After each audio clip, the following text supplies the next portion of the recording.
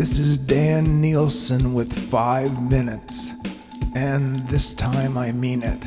Thanks for listening. If there were a tunnel through the planet, it would whistle. Garrett broke 4 eggs into a bowl, added salt, pepper, grated Parmesan, and a dollop of cream. He whisked this until it was a yellow, bubbling froth and poured it slowly into a preheated skillet coated in melted butter. Allowing a moment for everything to set, he sipped whiskey over ice through a red plastic straw. Garrett owned 3 plastic straws. The other 2 were blue. One was bending. Garrett was proud of the straws.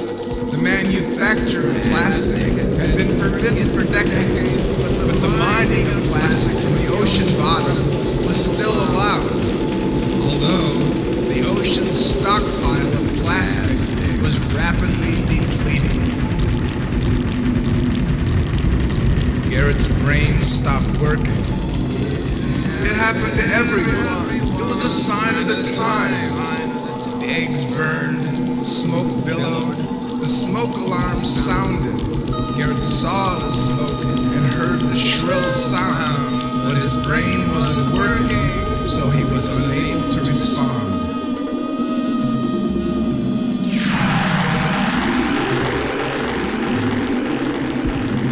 Priscilla, Garrett's daughter, woke to the sound of the smoke alarm, sat up in bed, put on her red plastic firefighter helmet, and rushed downstairs, where she turned off the stove, climbed onto a kitchen chair, and frantically waved a dish towel until the smoke alarm silenced. This is when Priscilla's brain stopped working. It happened to everyone. It was a sign of the times. With her brain not working, she lost balance, fell backward, and hit her head hard on the linoleum floor. The jolt caused Priscilla's brain to work some more. It hurt. There was a bump. Priscilla started to cry, not because of the pain or the bump, but because her firefighter helmet was broken. The sound of Priscilla's crying started Garrett's brain back up. The eggs were ruined, but eggs were not a problem. There was still a burn smell, so Garrett opened the front door, and he and Priscilla stepped out onto the porch. A sea of free-range chickens covered the landscape as far as the eye could see. Chickens were a problem.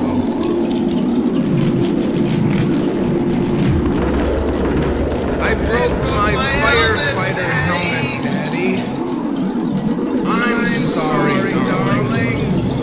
Will you buy me another one? I would, but there are none left. Then, can I have one of your plastic straws? No, dear, you can't.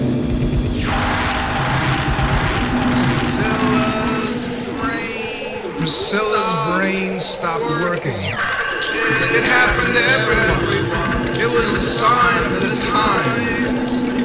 Garrett went back inside, poured himself another glass of whiskey, and sipped it through a plastic straw. Blue this time, the bendy.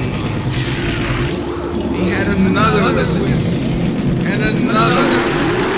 His brain stopped working. It happened to everyone. It was a sign of the times. He'd forgotten to close the front door.